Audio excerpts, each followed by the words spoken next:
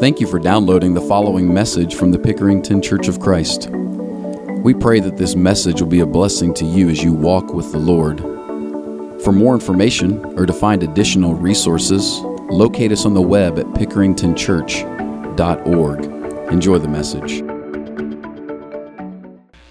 Boy, it's good to look out as I stand up here today and see the body of Jesus Christ.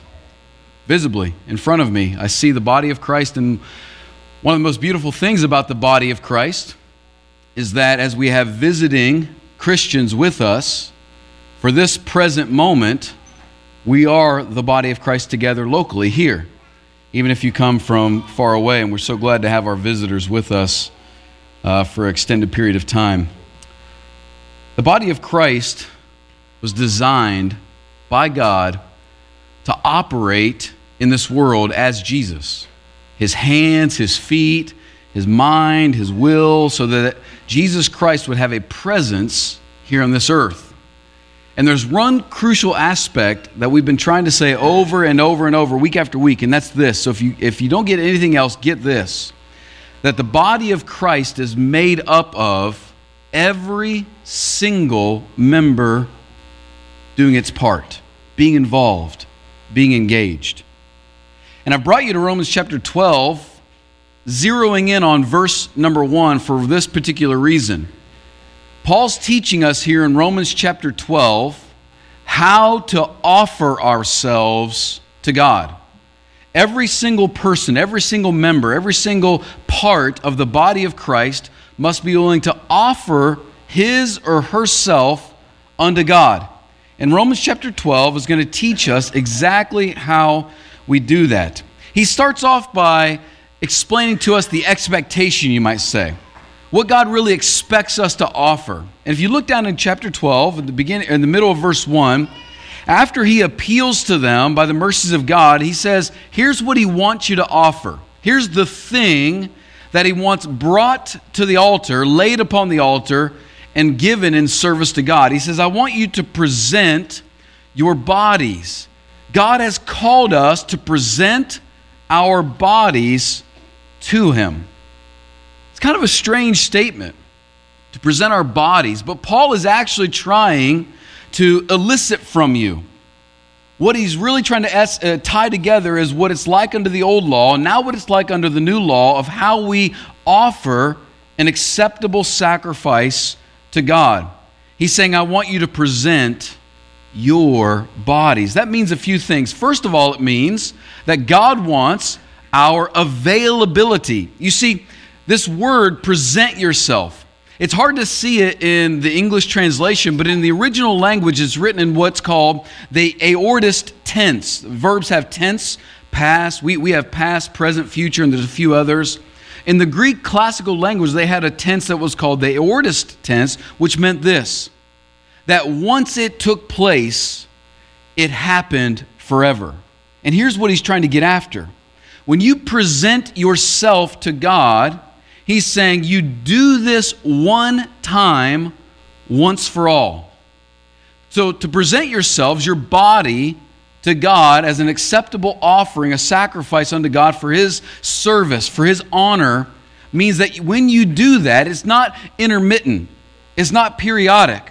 We don't present ourselves today in our gathering and then leave here and take ourselves back and run ourselves and manage ourselves without him Monday, Tuesday, and then Wednesday night comes and we present ourselves and then we back out, and then maybe an opportunity to serve comes Thursday or Friday and we present ourselves to serve and then we back out. What he's saying, when you present yourselves, the moment you became a Christian, you brought yourself to God and you said, I'm yours.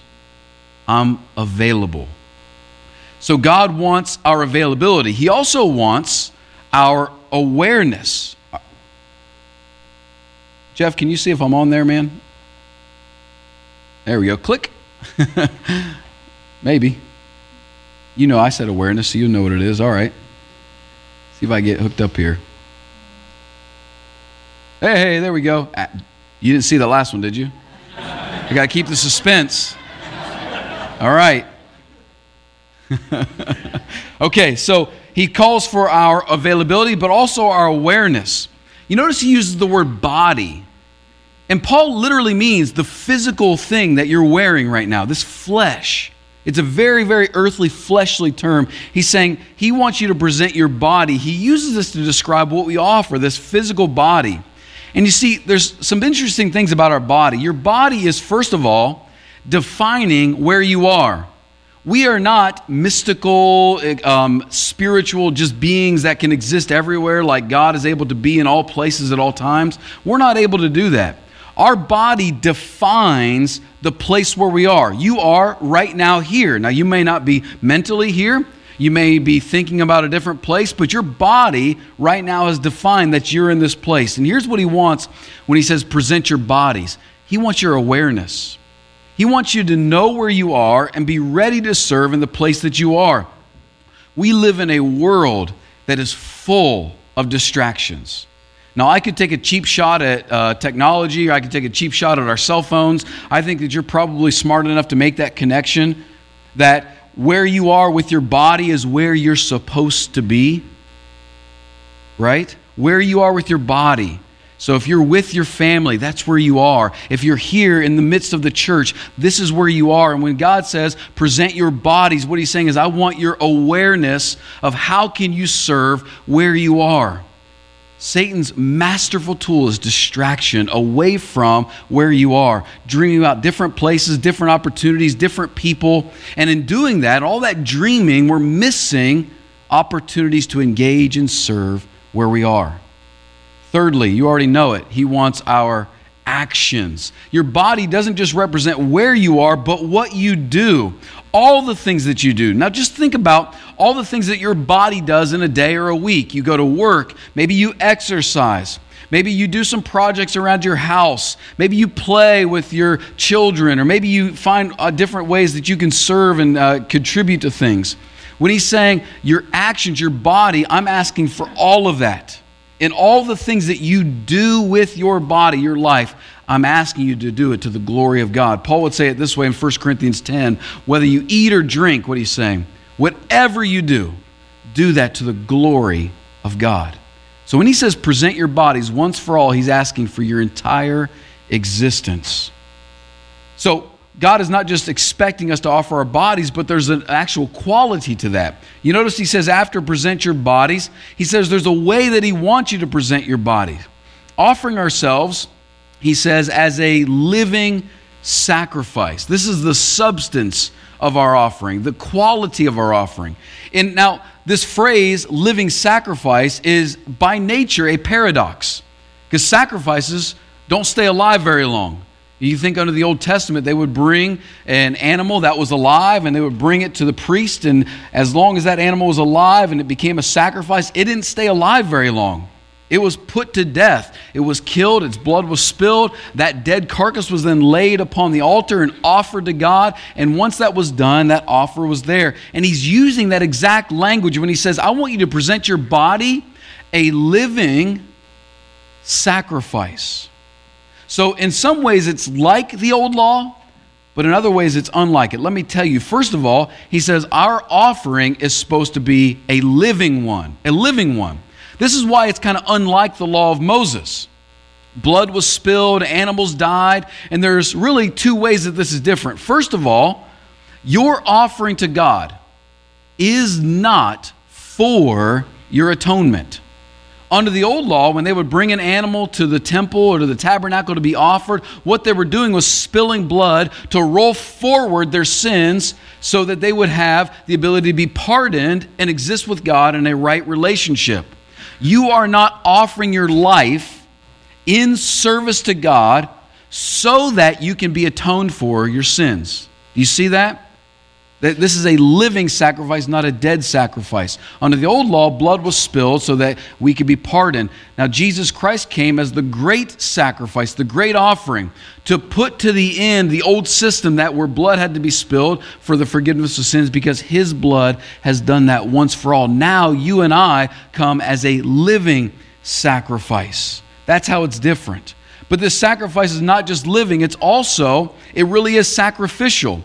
This is how it's like the law of Moses.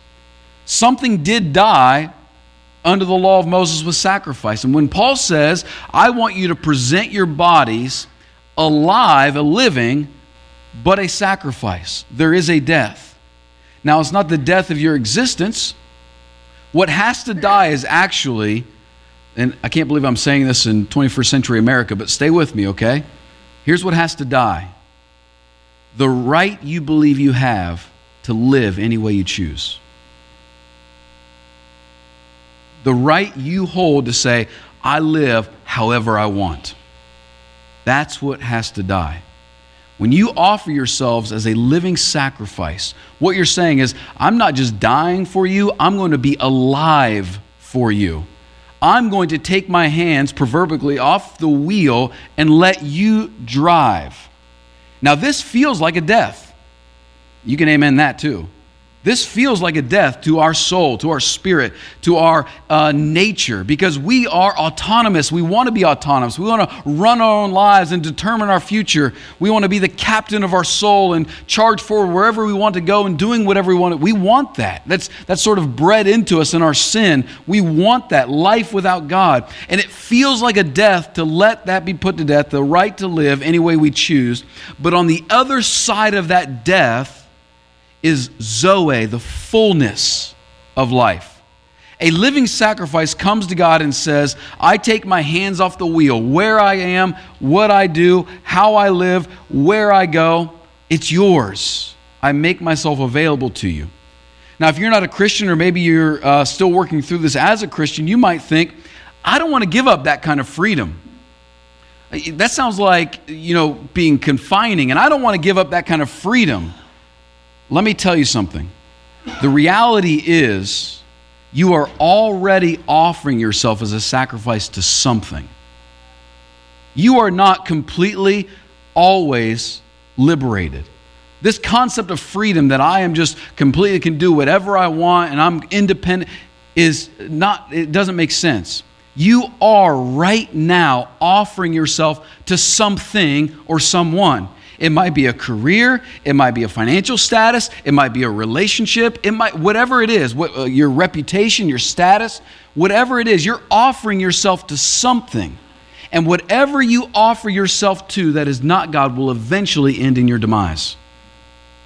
Even the greatest relationship, one of you is going to put the other in the grave someday. And it'll disappoint you, and it'll hurt. God is the only thing you can offer yourself to that gives you life. Now, we are trying week after week to encourage every person in this body to be involved, to be engaged in the body. Because here's what we believe, that the church is not reserved, the work of the church is not reserved for a few select people. The church, for it to operate properly, needs every part offering itself. There are gifts, talents, abilities that are inside every single person that belongs to the body of Jesus Christ. And we long to see all those come alive. So week after week, what we're wanting to do is alert you to some ways that you can be engaged. Now, Matt's going to take just a minute, and he's going to show you another ministry for you to be engaged in, and I'll finish with the last part of this passage. Okay, so Brother Matt.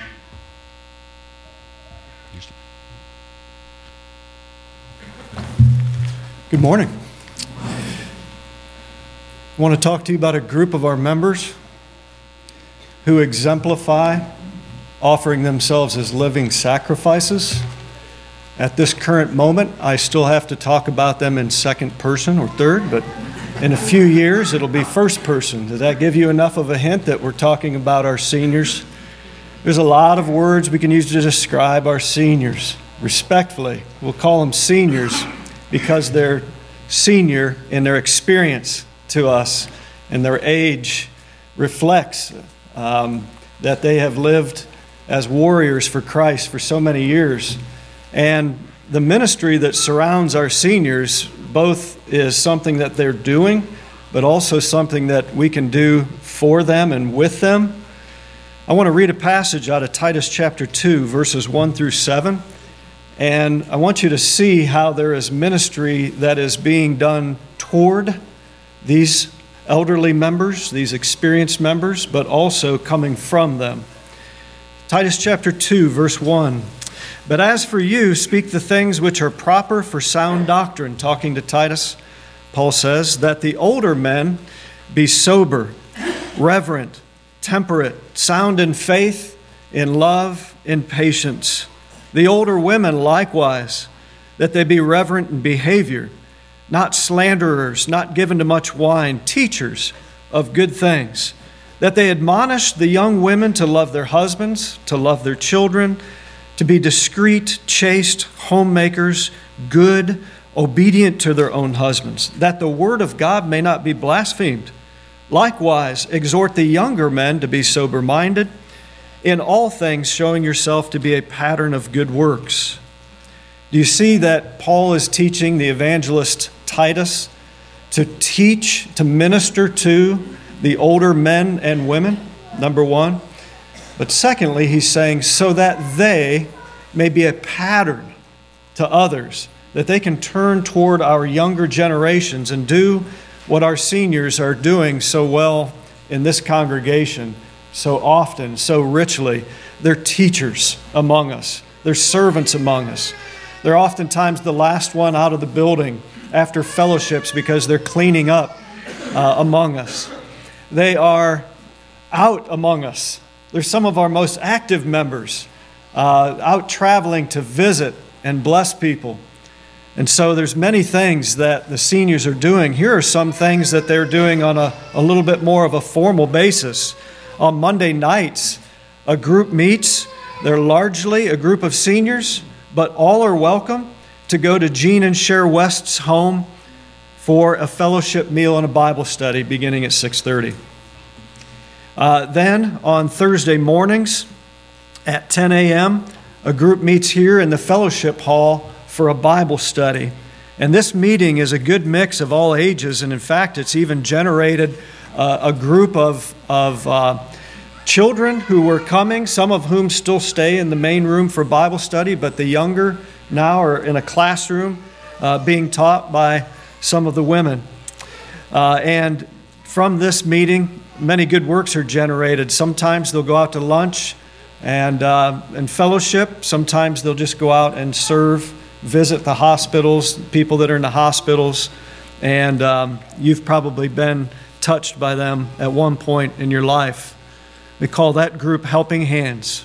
On the last Friday of each month is a meeting that takes place with our retired old men eating out. We call it Romeo. They don't say that they're romantic, but their stories are pretty romantic and sometimes fictitious, but they really like it. They really like it when younger men come and enjoy the fellowship with them. Frequently, there's a group of seniors, I'll catch up, who call themselves young at heart when they travel abroad and go and sightsee and enjoy good fellowship with one another and catch up with one another and deepen their relationships with one another. And there's many other good works that our seniors are doing. And this is where you might ask, well, what can I do for them? Well, there's many good things that you can do for them. There's often needs that arise that just require a strong back. Maybe you don't have a strong back, but you can cook. Many times we need to take meals to some of our seniors while they're down or recovering from an illness or a hospital visit. Sometimes they need a good driver to take them places. And there's many other things. Maybe you can just deliver some gifts of love to them like they do for us when we're down, just having a caring heart. But we want you to do everything you can to support and encourage them because they are organized and doing all that they can to support and care for the younger generations who are among us. And so we want to thank them for their wonderful examples of faith. We want to encourage them on in the faith. And we also want to encourage you today, if you'd like to talk to some of our most active seniors, they're going to be in the fellowship hall after service. And you can say, what can we do for you? Or can we come and meet with you at a certain time and they'll help you to learn what you can do. So that's all I have about our seniors. I'll turn it back over to Anthony. Thanks, brother. Oh, you're fine. Thank you, Matt. All right, let me finish in Romans chapter 12 with this. What's really going to motivate you to be involved, to be engaged?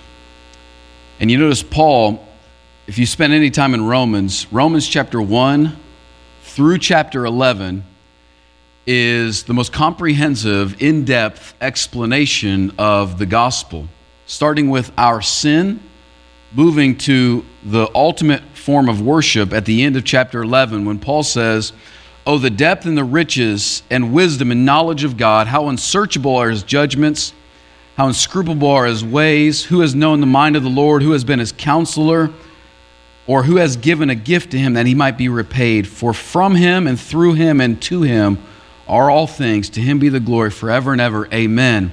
And in light of this gospel message, Paul says, "I appeal to you, brothers." Now, he could have, as an apostle, said, "I command you, brothers and sisters." What he's about to tell them to do, he could have said, "I command you to do this." But actually he says, "I appeal to you." Now, why does he appeal and not command? You probably know this as if you've ever been around children or with children, you probably know what this is like, where you can tell them to do something, but in a moment where you maybe get down on a knee and begin to explain to them and appeal to them, what you're wanting them to do is on their own volition make a choice. You could tell them to do something, but what you're wanting them to do is come alongside of you and decide to do something. So Paul says, "I appeal to you." Here's the motivation: by the mercy of God. Offer yourselves because God has been so merciful to you. The only real, genuine motivation that will keep you offering yourselves to God day after day, week after week, month after month is the mercy of God. How merciful he's been to you. How generous he's been to you. Mercy is twofold. First of all, it is pardon for where you're guilty. Mercy is giving pardon where you're guilty. And you and I stand before God as people who have not upheld the very basic 10 commandments. We just haven't done that. And before a holy God, he is right to say, "Out of my presence, I cannot stand the presence of sin." But he's taken care of that. He's provided pardon, for our guilt. But mercy is also assistance and help in our weaknesses. So he doesn't just look at us and say, "You're guilty and I'll forgive you in the blood of Jesus." He says, "You're weak and I'll strengthen you." Now what you and I have to do is sink our teeth daily into this truth, waking up realizing that God is all wise, God is all powerful, but God is also all loving. And in response to my greatest need, he answered that. Not just with his words, but with the word of God, Jesus Christ. Jesus is the ultimate example of somebody who offered himself to God. And when he did that, it ended for his life in death. So that when you and I offer ourselves to God, it ends for us in life. That's why Paul says it is reasonable for you to offer yourself. At the end, he says, this is your reasonable service, or spiritual means logical. This makes sense to do that. This is reasonable for you to offer yourself. And when you see how far God was willing to go and what he was willing to do for you, you'll get it. It's natural, it's logical to say, I'll offer myself for him. When we plant our hearts in the mercy of God, it will grow into a life of service, but you've got to see it. One of my favorite hymns, it says, "When I survey the wondrous cross," it's 742 in your book. The last line says this: "Love so amazing, so divine, demands my life, my soul, my all." So if you're kind of wavering on this offering of yourself, let me point you to one place. Love so amazing, so divine. And when you get that, you'll naturally offer yourself to God. If you need to do that today, come as we stand and sing.